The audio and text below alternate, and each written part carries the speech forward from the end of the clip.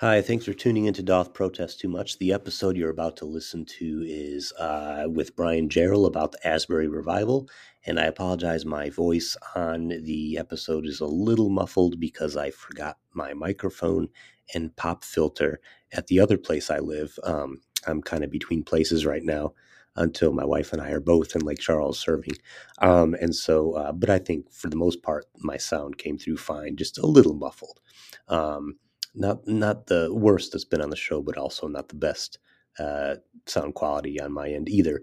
But I think the episode turned out overall really well, and I hope you enjoy the conversation. God bless.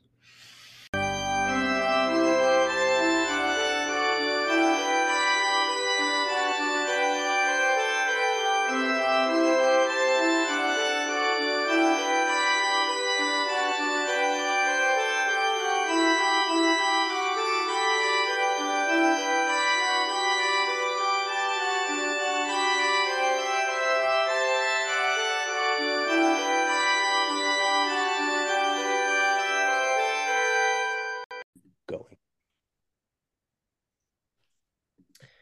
Good morning, afternoon, evening, or the middle of the night, whenever you're listening. You're listening to Doth Protest Too Much, a podcast on Reformation, theology, and history. This is Drew, and joining me today are Stephen Burnett back with us, and our guests for the first time, the Reverend Brian Jarrell and Pastor Brian. And Brian serves at Epiphany Anglican Fellowship in Ligonier, Pennsylvania, where he's been since 2018. He holds degrees from Trinity School for Ministry and Grove City College, and he writes for Mockingbird, along with several others whom we've had as guests on this show. It seems like we have someone from Mockingbird Ministries pretty frequently. It's starting to become a regular thing, and no complaints on my end there. We love having Mockingbird folks on. So welcome, Brian. Thank you for joining Stephen and I today. And kind of give us, before we get into what we're going to talk about, I guess, give us a little bit of your background and what led you into ministry. Sure, Drew. Thanks for having me on. It's really, really exciting.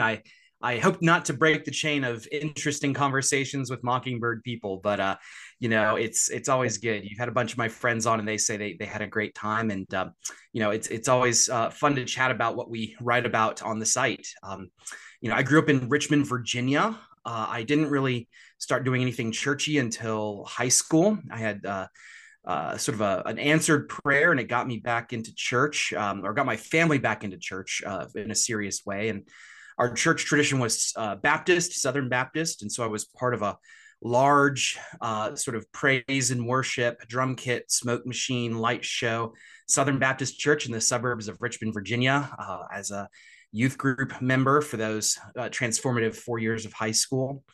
I went to Grove City for my undergrad. Even at that point, I had sort of been thinking about a call to ministry. I had gotten into some trouble in the youth group, which is maybe a story for another podcast, but sort of experienced grace and forgiveness in the midst of that. And that's when I realized I wanted to, I think this is something I wanted to do vocationally. So went to Grove City College for 4 years, and thinking I was going to be a Southern Baptist minister of some sort, but then found the Anglican tradition there, and fell in love with it. It was really the first time I had heard the gospel proclaimed clearly and articulately, clearly and thoughtfully and winsomely and pastorally from the pulpit. And I just fell in love, and fell in love with the gospel all over again. And blink forward through some seminary education, and I've been doing ministry now for coming up on 10 or 11 years.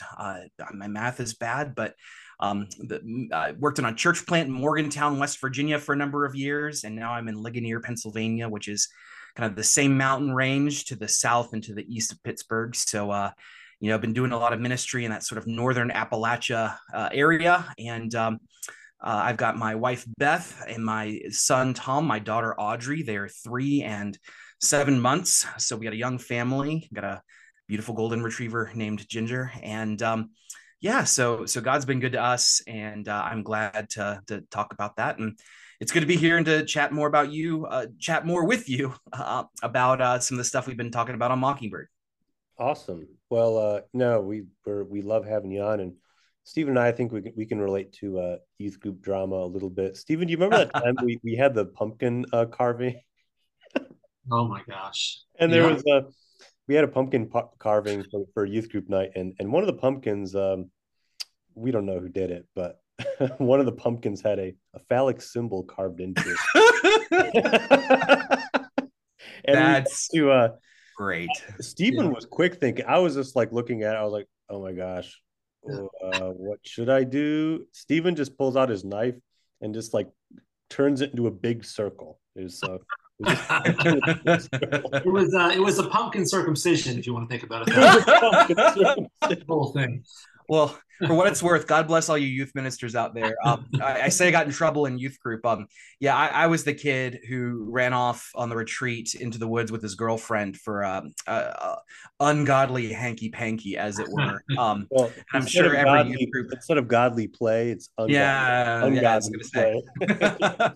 say. And so, I tell everyone I can be nice to the kids who run off in the woods. They may grow up to be your ministers someday, if they really understand the gospel and you really preach to them the gospel. So those kids need love too. And I got some of that, and here I am now. I still love Jesus, and not a whole lot of leftover hanky panky from that time frame. I promise. I'm a good husband. Yeah. Yep. God, it's like the Saint Augustine story, basically. Very much so. Yeah, So, very much so. um, well, we're here talking today about an article you wrote recently titled "Revival in a Disenchanted Age," which offers an overall charitable take on what's going on at Asbury Seminary, which has received a lot of focus in the past few weeks, but also in other places around the country and the globe, from what I understand. I try to keep up with it, but there's lots of news out there. And there's no revival, at least like that, going on in my neck of the woods, but there does seem to be something in the air, I guess, overall. And that said, I should say, kind of in my own parish ministry, I've even experienced kind of maybe it's new priests, new chapter, but definitely the spirit's definitely at work here too. So don't mean it to sound like that, but kind of these big things going on, these revivals. And Christian leaders and pastors would be doing a disservice to not take notice of it in some way. And so now, whether these things are things to rejoice over or to be skeptical of or to have a mix of both, we'll get into that. But I think in general, this is big news going on. It's relevant news. We need to be paying attention to this. It's exciting. And for our listeners, we will be talking about parts of Brian's article where he expressed his thoughts on it, at least the Asbury revival, and we'll put the link to it in the show notes. So, but let's kind of define the term here, because I think it's kind of a fluid term. But revival, how should we define that? Just kind of for our listeners will probably have a good they listen to religious shows and they're probably religious, but um, how would you define that? I guess.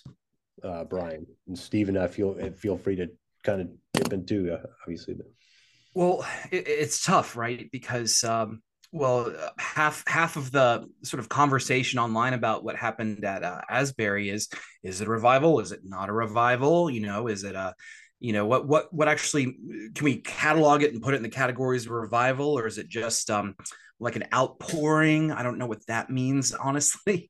But yeah, my understanding of a revival is just when sort of the grace of God is manifest in a place, and things happen, and beautiful things happen for the sake of the gospel as a result. And it's something that's out of the ordinary. It's something that this particular one involved, for example, was it 2 weeks, 14 days, just about of straight prayer and worship. So there was sort of this long. This wasn't just a church service every day. It was something longer and bigger, and it happened to draw a bunch of people. And people were testifying as they attended that things like miraculous healings, whether that's sort of inner healings of the heart or even sort of physical healings as well.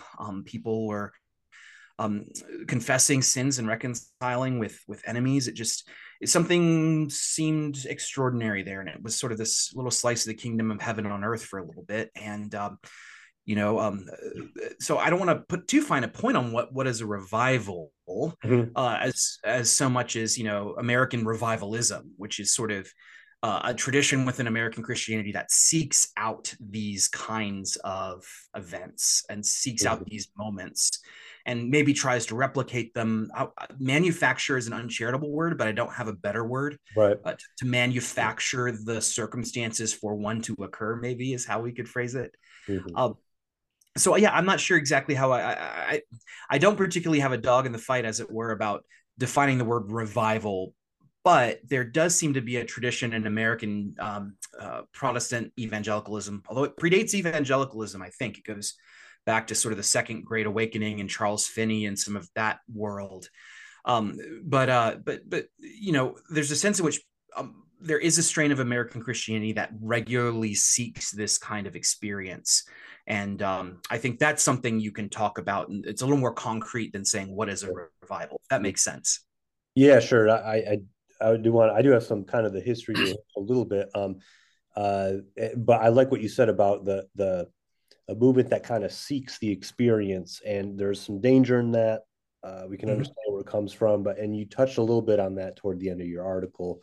But these revivals, I don't know if I want to say it's even unique to like the North American frontier, because again, it's kind of the fluid sense of the term. I think one could make a case, you know, that the Reformation was a revival in a sense, reviving the proclamation of the gospel.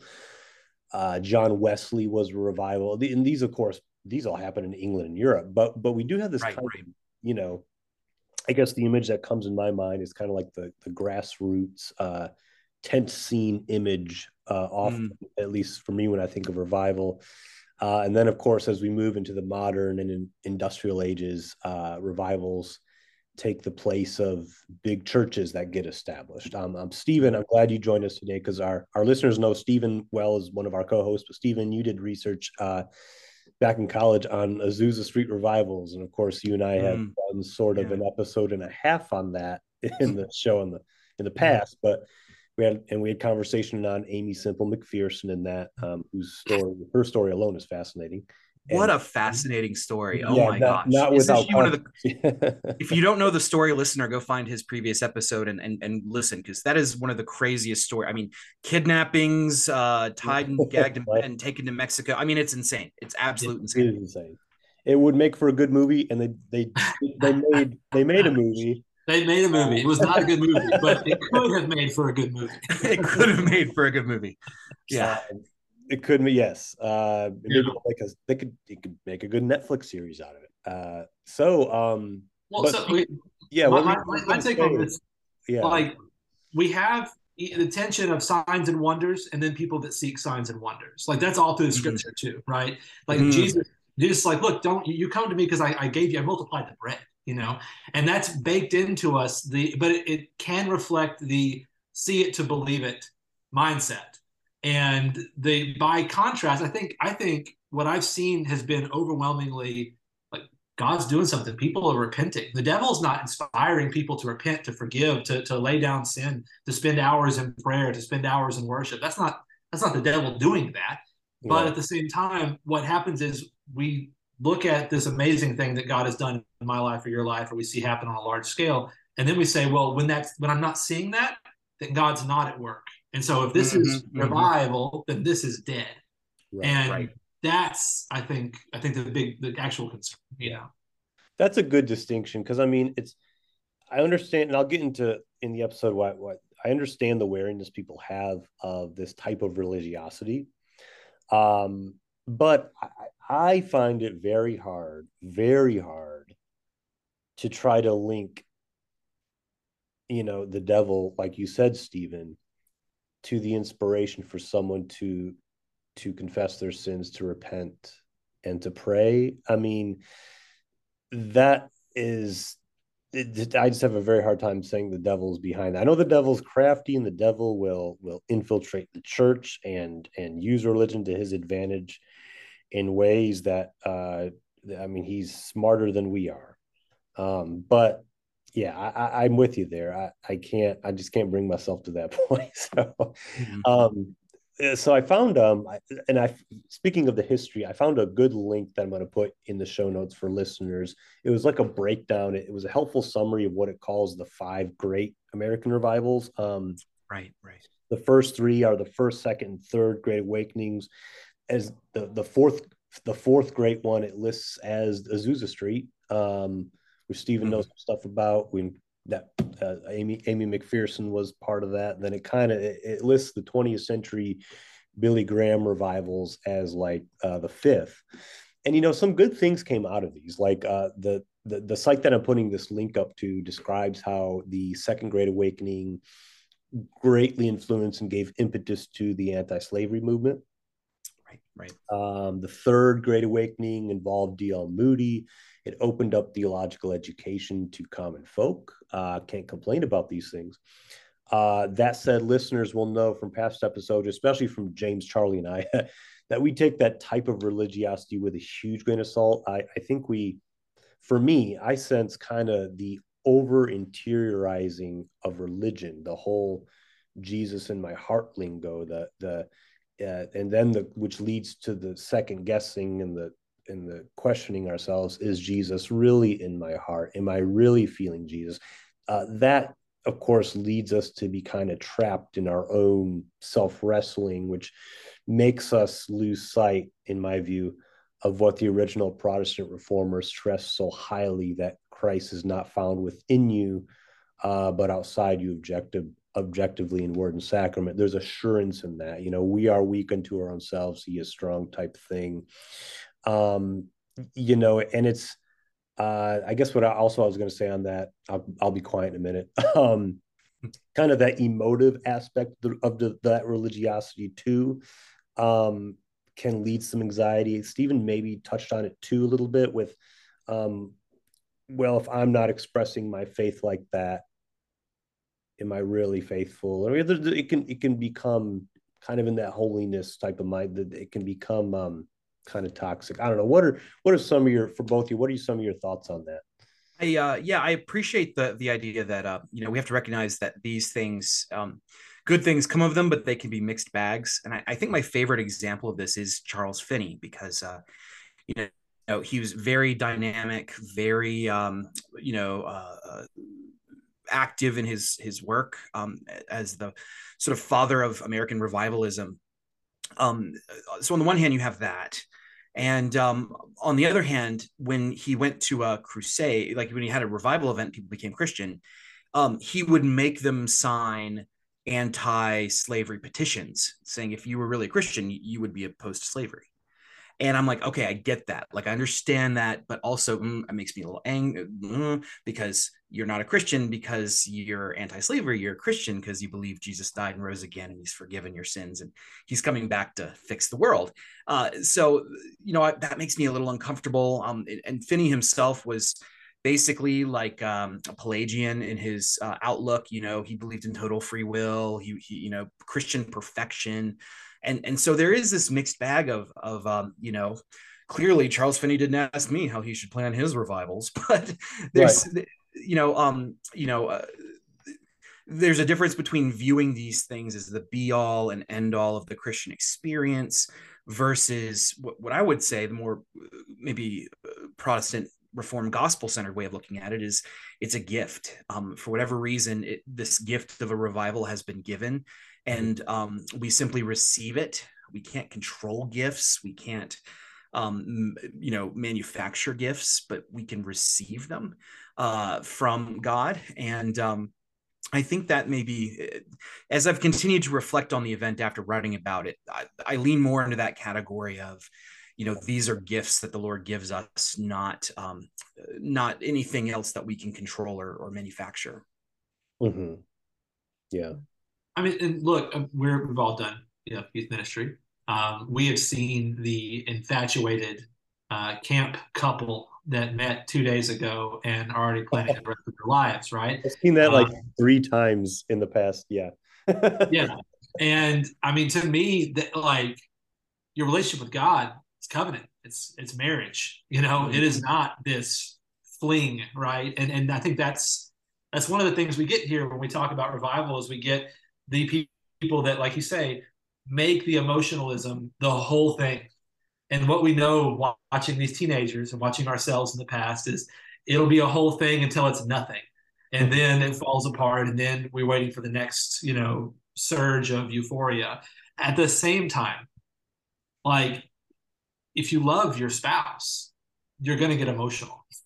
Right. You're going to have some emotion about that person. You're going to have some emotion in times. You'll have times in your marriage when it's like those surges when you were younger, right? It's like that thing. So to me, like that's just part of a healthy relationship. You don't want to base your relationship with God on how I feel about my relationship with God or what amazing things that he's done that I've seen him do, or but at the same time, if it's just, well, my relationship with God is I read this book and I go to that place and that is the extent of it, and I have nothing, I want to be careful here. I don't want to say you're not saved, but I want to say that's not the ideal way of being in Christ, is to have no emotion at all.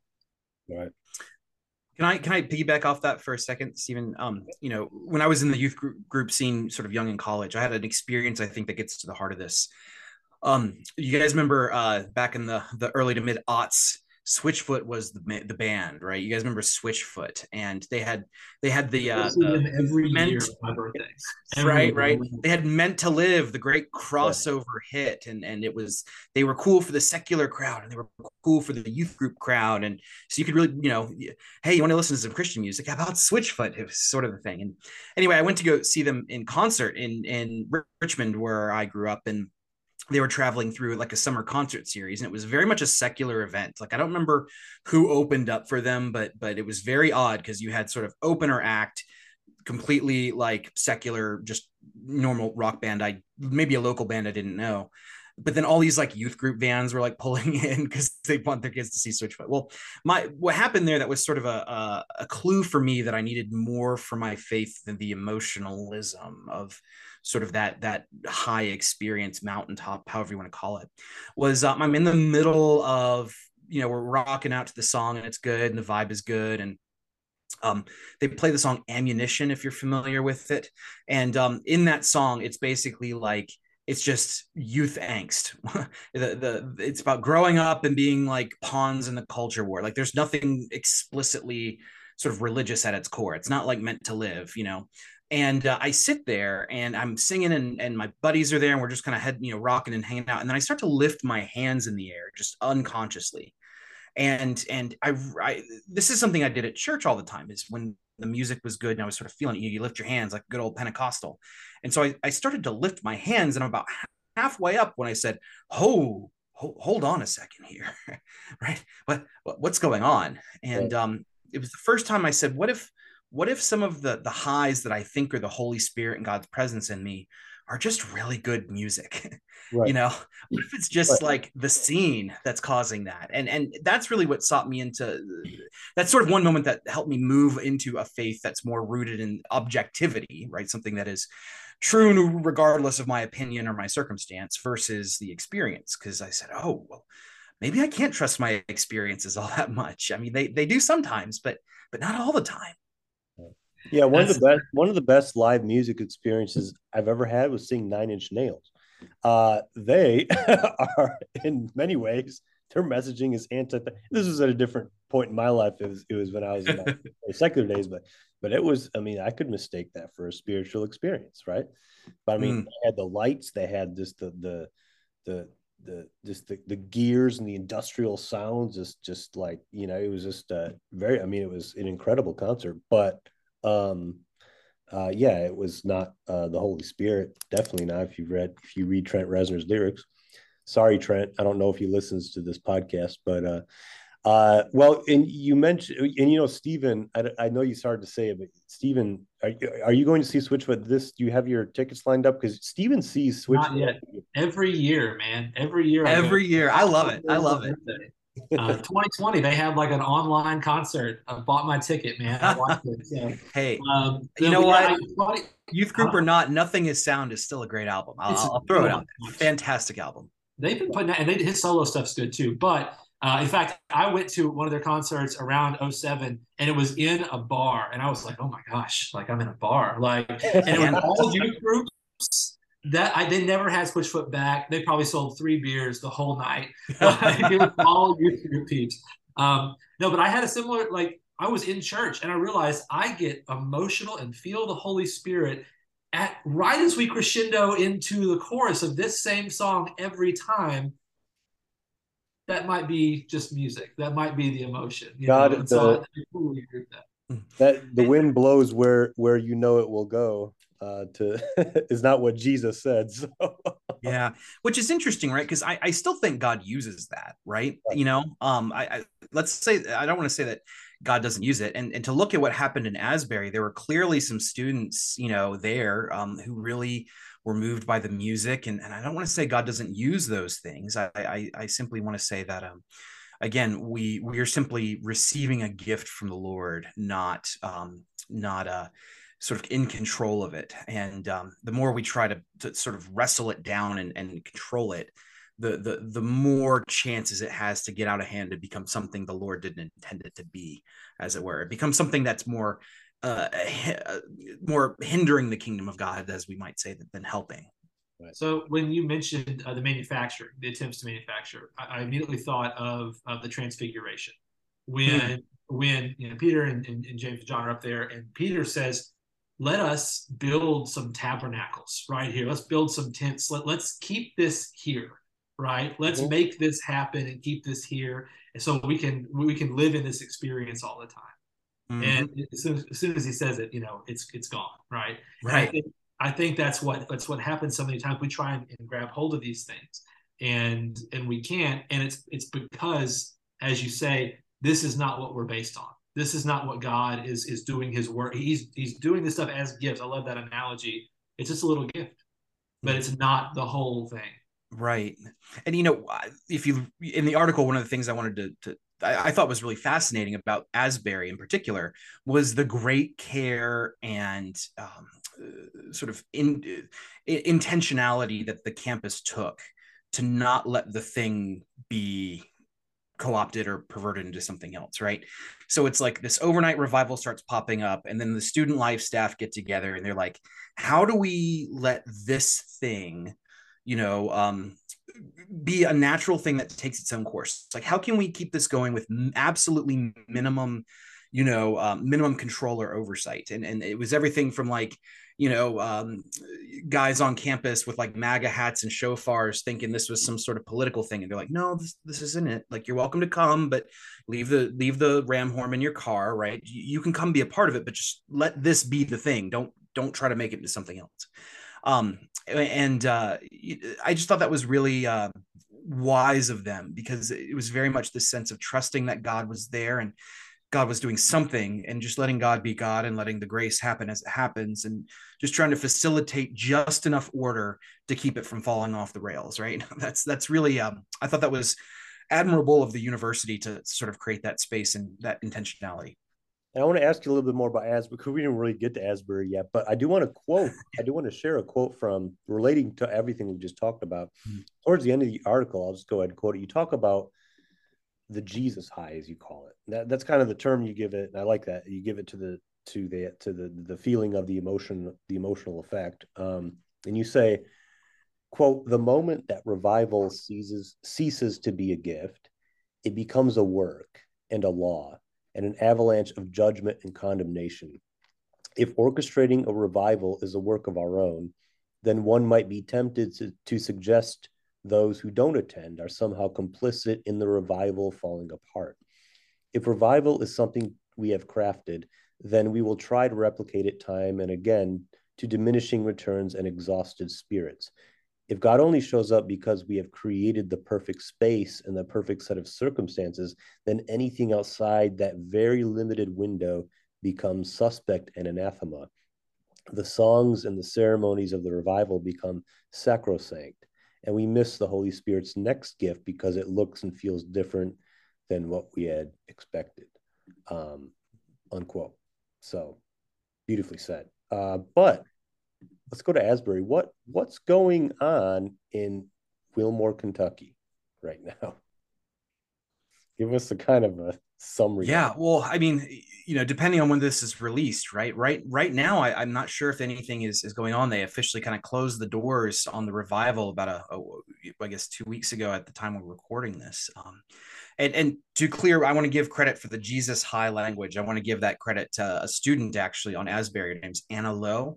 And she wrote a remarkable sort of wrap up about the revival in their student newspaper there that I quote from in my article. And I thought her wisdom was there. And, if I wish I was that wise when I was a college student in terms of recognizing I read that article you linked. I'll put just a link to Anna Lowe's article in here. Yeah, absolutely. It was right. I was also did not have that wisdom at age. So yes, but yes, it's very well done, and thank you. So I'm sorry I cut you off.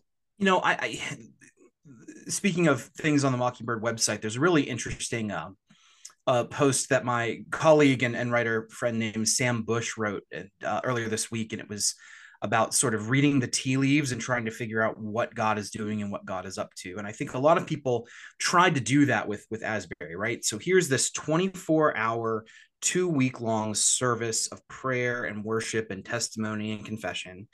And people are going there and they're reporting that they're experiencing healings and reconciliations and sort of transcendent experiences of peace and calmness in an otherwise crazy world. And there, as why Asbury, why then, why now? I don't think we'll ever have an answer to that.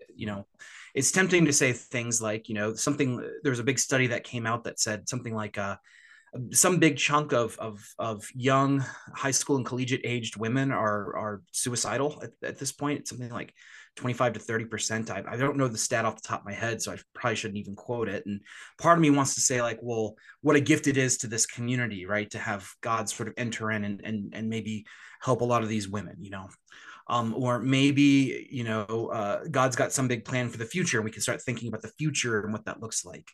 But what Sam did was he talked about Karl Barth, and Barth really didn't like this, right? Karl Barth really didn't like this sort of, here's what God's doing, here's what God is up to language. And he said basically, like, when you do that, like, you're making the thing your religion and not Jesus. Well, and just some important background to that. Of course, we know Barth was so opposed to that kind of language because that's what he saw the Germans doing when they wanted to start World War One. Yeah. So this is God is doing this. Yeah. So let's not abstract this too much. It has very practical consequences for church and society. So I as to why there was this big 2-week revival, I'm not sure. That's to the Lord's knowledge, and we can ask him one day maybe, and he'll tell us. Well, go ahead. No, go ahead. I didn't mean to cut you off. But there's a sense where, again, like you were saying earlier, something happened there.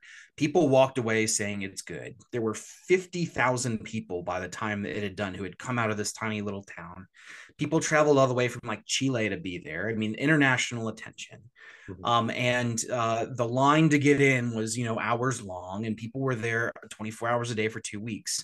So whatever happened there, and again, we're a bit hamstrung because we weren't there. All we get to do is look at the testimonies of the people who were there.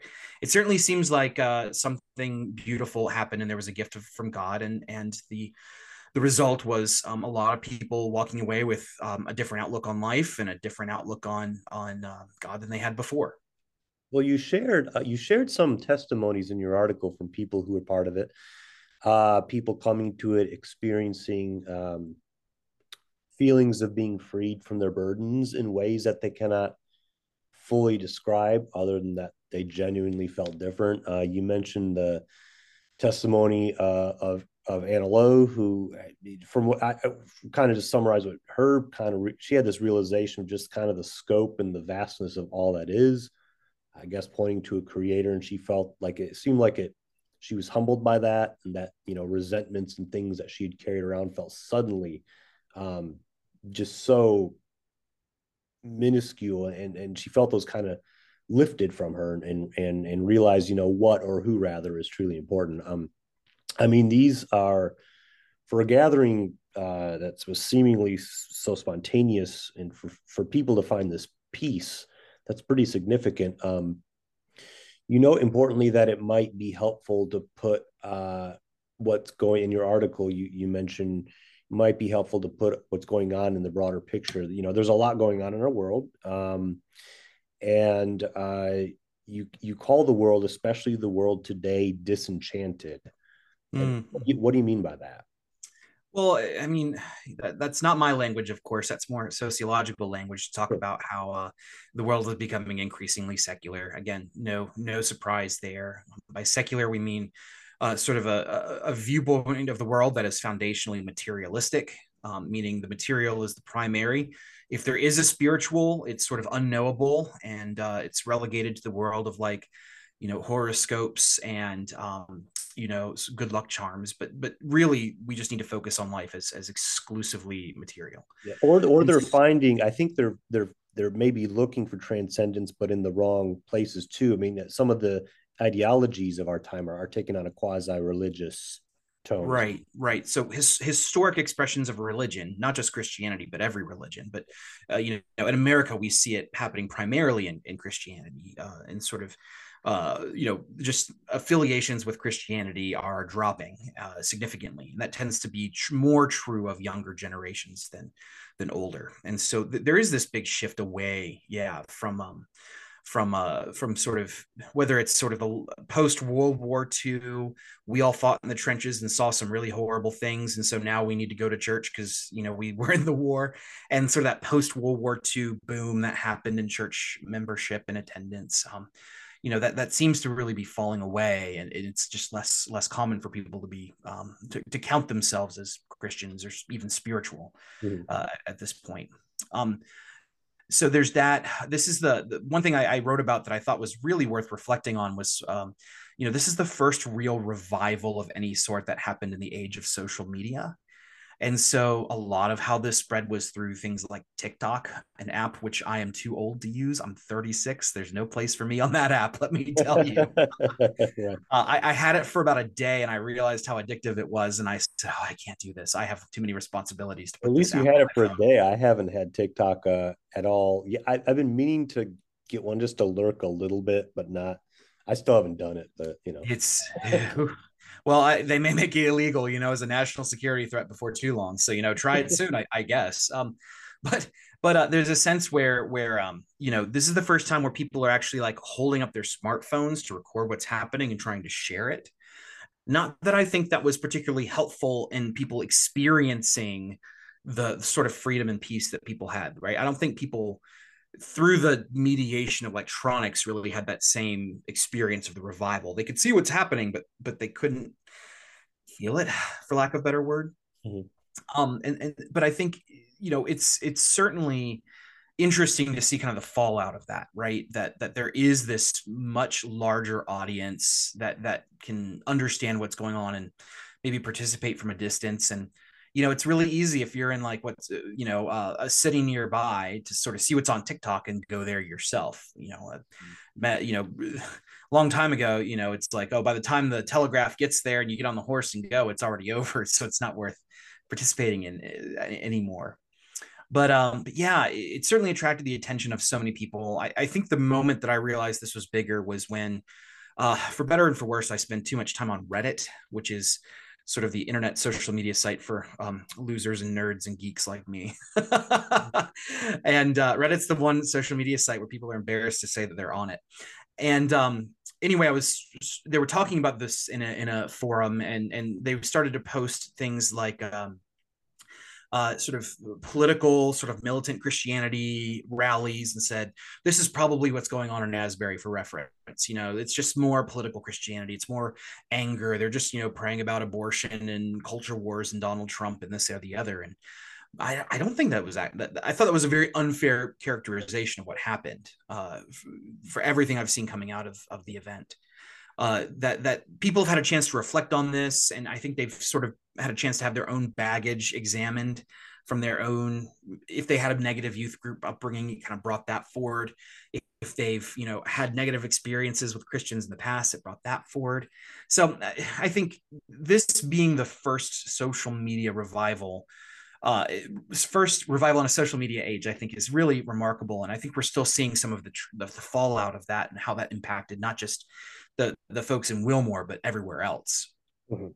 Yeah. I was going to say, one of the, you talk about like people kind of criticize, you mentioned in your article, and I've seen it too, people on the left and right. I mean, I've seen people from the right suspect that there's a lot of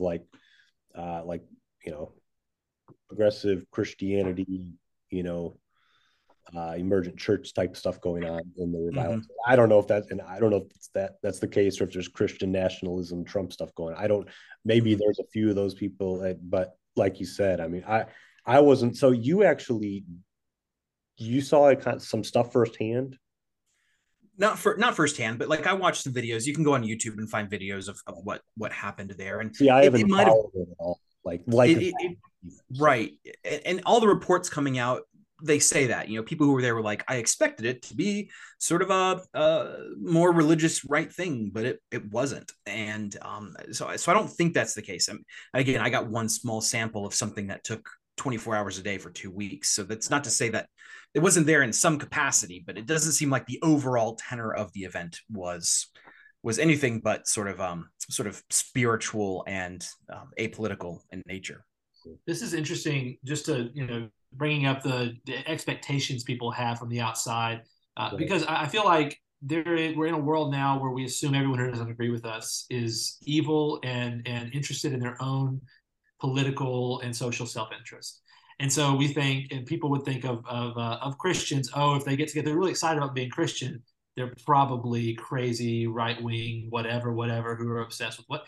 And this, when this stuff gets out, if you just take a look at it, you see that's not what's happening here. It was surprisingly little of that kind of stuff, mm-hmm. Because of the way it was managed, in terms of controlling who was allowed to speak and go in there. Mm-hmm. I mean, to me, that just shows there's something more. The Christian worldview, religion, and ideology did not come 2,000 years out of history for redneck dudes in red hats. That's not why it's here.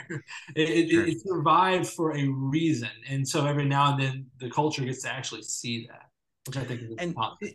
And there's a flip side too, right? Because the political left will say something like, okay, well, or the more progressive Christians will say like, where's the social justice component in all this? I don't see any social justice components. It's like, it's all about you and Jesus. You're just a bunch of white college students with, anxiety issues going to Jesus and a rock concert and having a moment. And it's like, how's this going to transform society? And it's like, well, that's just as uncharitable, right? Because you have people who are maybe experiencing those kind of calls to do that kind of work. Totally. It's just not public for you to see. And again, it goes back to this, we're trying to control it. We're trying to say this is what it should be, as opposed to just letting it be the gift that it is. Right. One of the things that some people have been critical of, and this has kind of come from kind of my own kind of circle and kind of the circle of a lot of our viewership, I'm sure, is for lack of a better terms, the confessional Anglican, confessional Lutheran, confessional Reformed types. They've had a similar criticism that if something isn't rooted in the word and sacraments, or at the very least the word, if something isn't characterized by the preaching and proclamation from Scripture, but is just people in a room feeling for the Spirit, like it's a Quaker session, then there's going to be other spirits at work. Other spirits, the Bible tells us, to be on guard for that, to test the spirits. But I was thinking like, well, what about like, my mind goes to Paul. Paul knew the Scripture, of course, of his own, of the Old Testament. To him was the Jewish Scriptures, but it's not like there was a time when he did not know Christ, right? And he didn't know Christ he didn't come to know him by going to the pages of the New Testament. Obviously, he hadn't written half of it yet.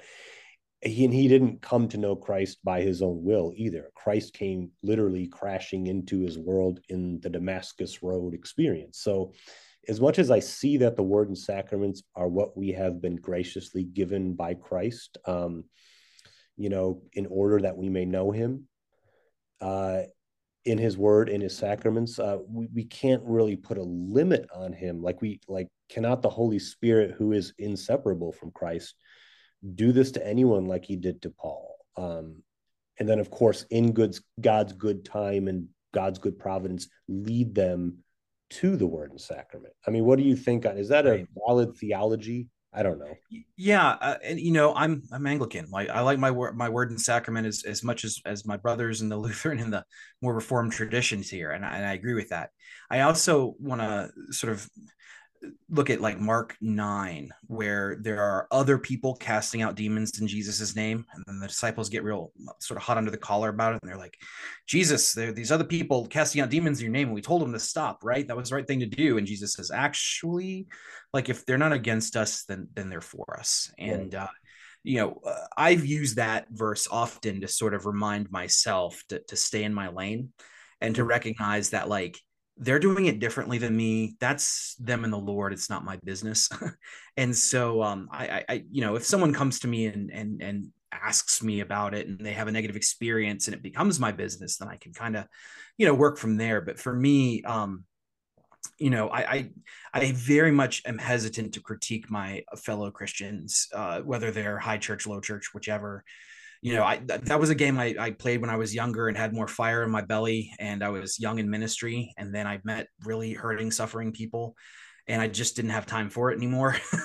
so there's a sense where I recognize that, and I looked at it, and when I saw videos and I saw the students and sort of very emotive worship, my first sort of fleshy thought was, oh, thank God I'm not part of that tradition anymore. Like it's so rude of me to say that was my first thought, but then I'm like, okay, well, ask Jesus for forgiveness for that thought, Brian, and recognize that, like, the Lord didn't send revival to your church last Sunday. So, it's not as if, not that that's a works righteousness thing, but you get what I'm saying. Right. That whenever, the sort of log in my own eye versus splinter in their eye in terms of how this has all come together. Right. Well, and you mentioned, or the idea, Drew, you mentioned that the idea that, oh, well, some of this is going to be, evil spirits at work too. And that's not unique. Guess they were already at work. Right. Evil spirits have a massive canvas upon which to do their work in our culture, in our society. The unique thing is when God, because of his own will, decides to just drop something on us like this, on people who are in prayer.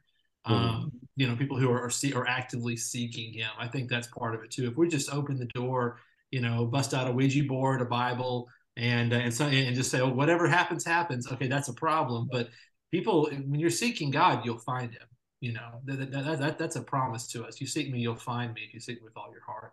Right. And I know there's going to be weird stuff that has come out of this. I mean, that's just because people will get together. But right. the devil moving and the evil spirits working is not, they don't sit on their hands until God has a revival. They're doing stuff all the time. And on the flip side of this, we just fell to the same deception that people think that the only time God moves is when we can see it. Well, the only time the devil moves is not when we, have an exorcism movie, right? Like the devil is doing stuff behind the scenes, just like God is doing stuff behind the scenes. And we don't want to be elevating the experience in the negative either. Right.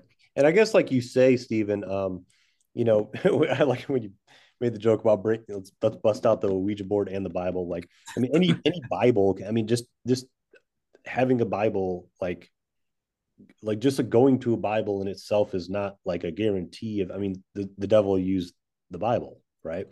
And sure, I think we come to a proper understanding of the Bible through being in the community of the faithful, but that also, on the flip side, that also involves, as a liturgical Christian, that involves the infusion of Scripture in everything we do, sing, and pray in the context of worship and fellowship. So I mean, yeah, it's like, what's the right? I mean, I'm sure there was infusion of Scripture in the setting of Asbury, and I'm sure there's been revivalist settings where it was more touchy feely. Let's wait for the Spirit, like a Quaker session. And I don't mean to be dogging on Quakers in this episode, but I mean, that is a serious theological difference I do have with that tradition, because I'm a Reformation Christian, so which is tied to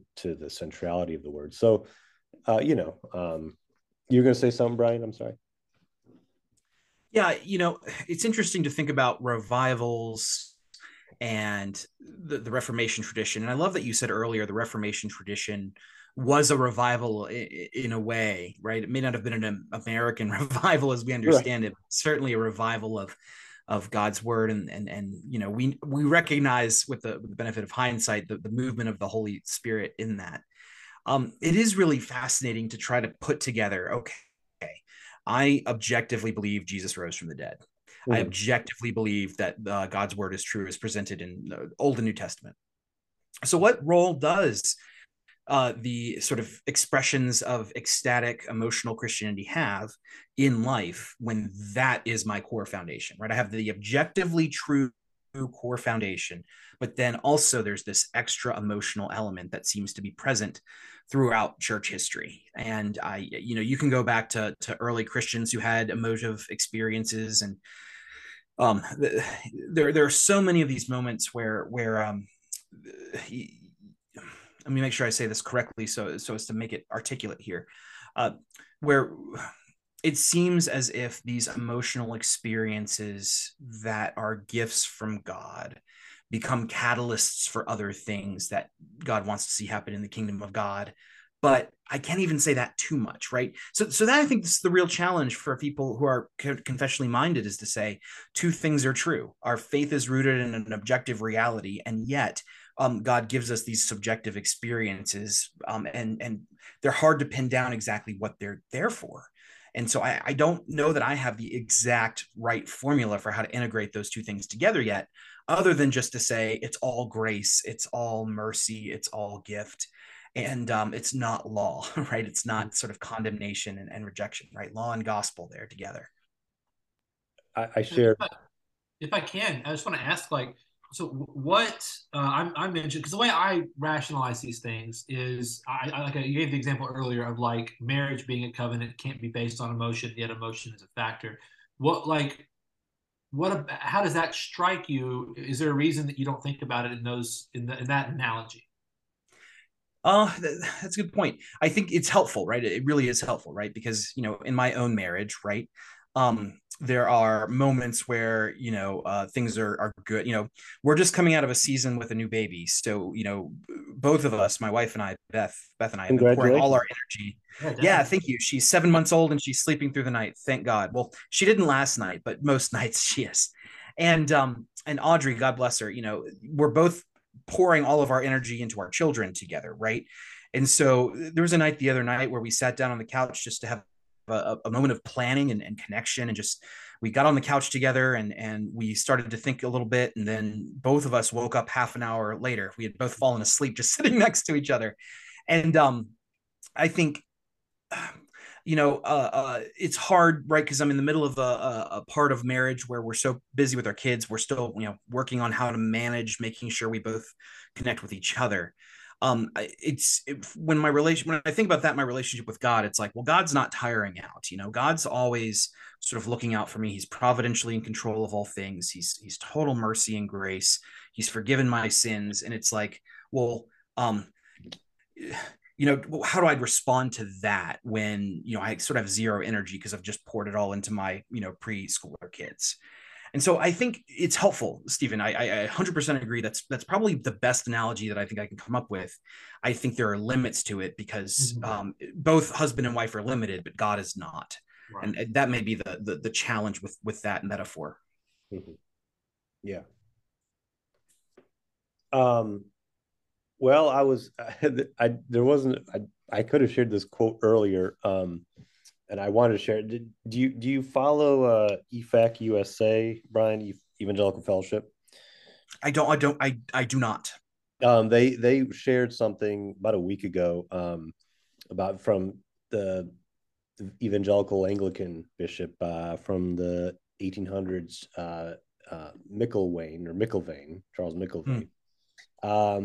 When he commented on the revival Christianity. This was in the time of the Awakening, of course, a different context. But I thought it was helpful, I guess, pastoral wisdom about it, and it kind of reflects my view because and I'll share it in a moment, but like I'll share the quote in a moment. But my view is kind of like I'm not saying I'm undecided or something like that. I don't know if that's even right for me to say. I don't think it's up to me to determine the validity of if this is a true spiritual thing of the Holy Spirit. But knowing that God is everywhere and involved in the lives of all people, I definitely have to say God was there, and I'm sure people have been brought to Christ in an age that it does not offer really any substance or anything of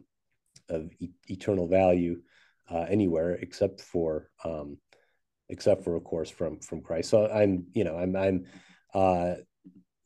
not all that say I'm just not I don't have a condemnatory attitude toward it like some of the critics we've kind of brought up here and there on the show. But I do want to share this quote of from Micklevane. Well, it's a quote from a biography of him that EFAC shared this excerpt of, and it says that Bishop Micklevane expressed hope that quote, serious inquiry into the way of salvation had been aroused.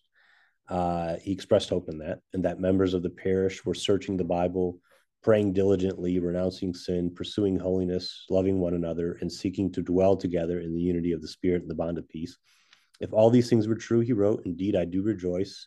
It is the work of the Spirit. And he's referring to the revivals.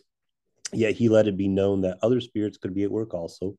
Revival, he held, was a two-edged sword. The most prosperous season in a church could become the most dangerous.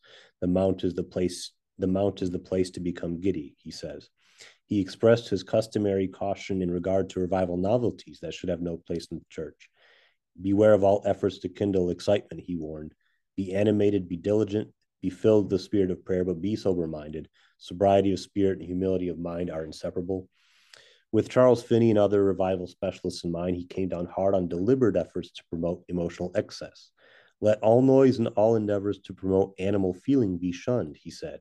You can no more advance the growth of religion in the soul by excitement than you can promote health in the body by throwing it into a fever, unquote. So, some wit. That's fantastic.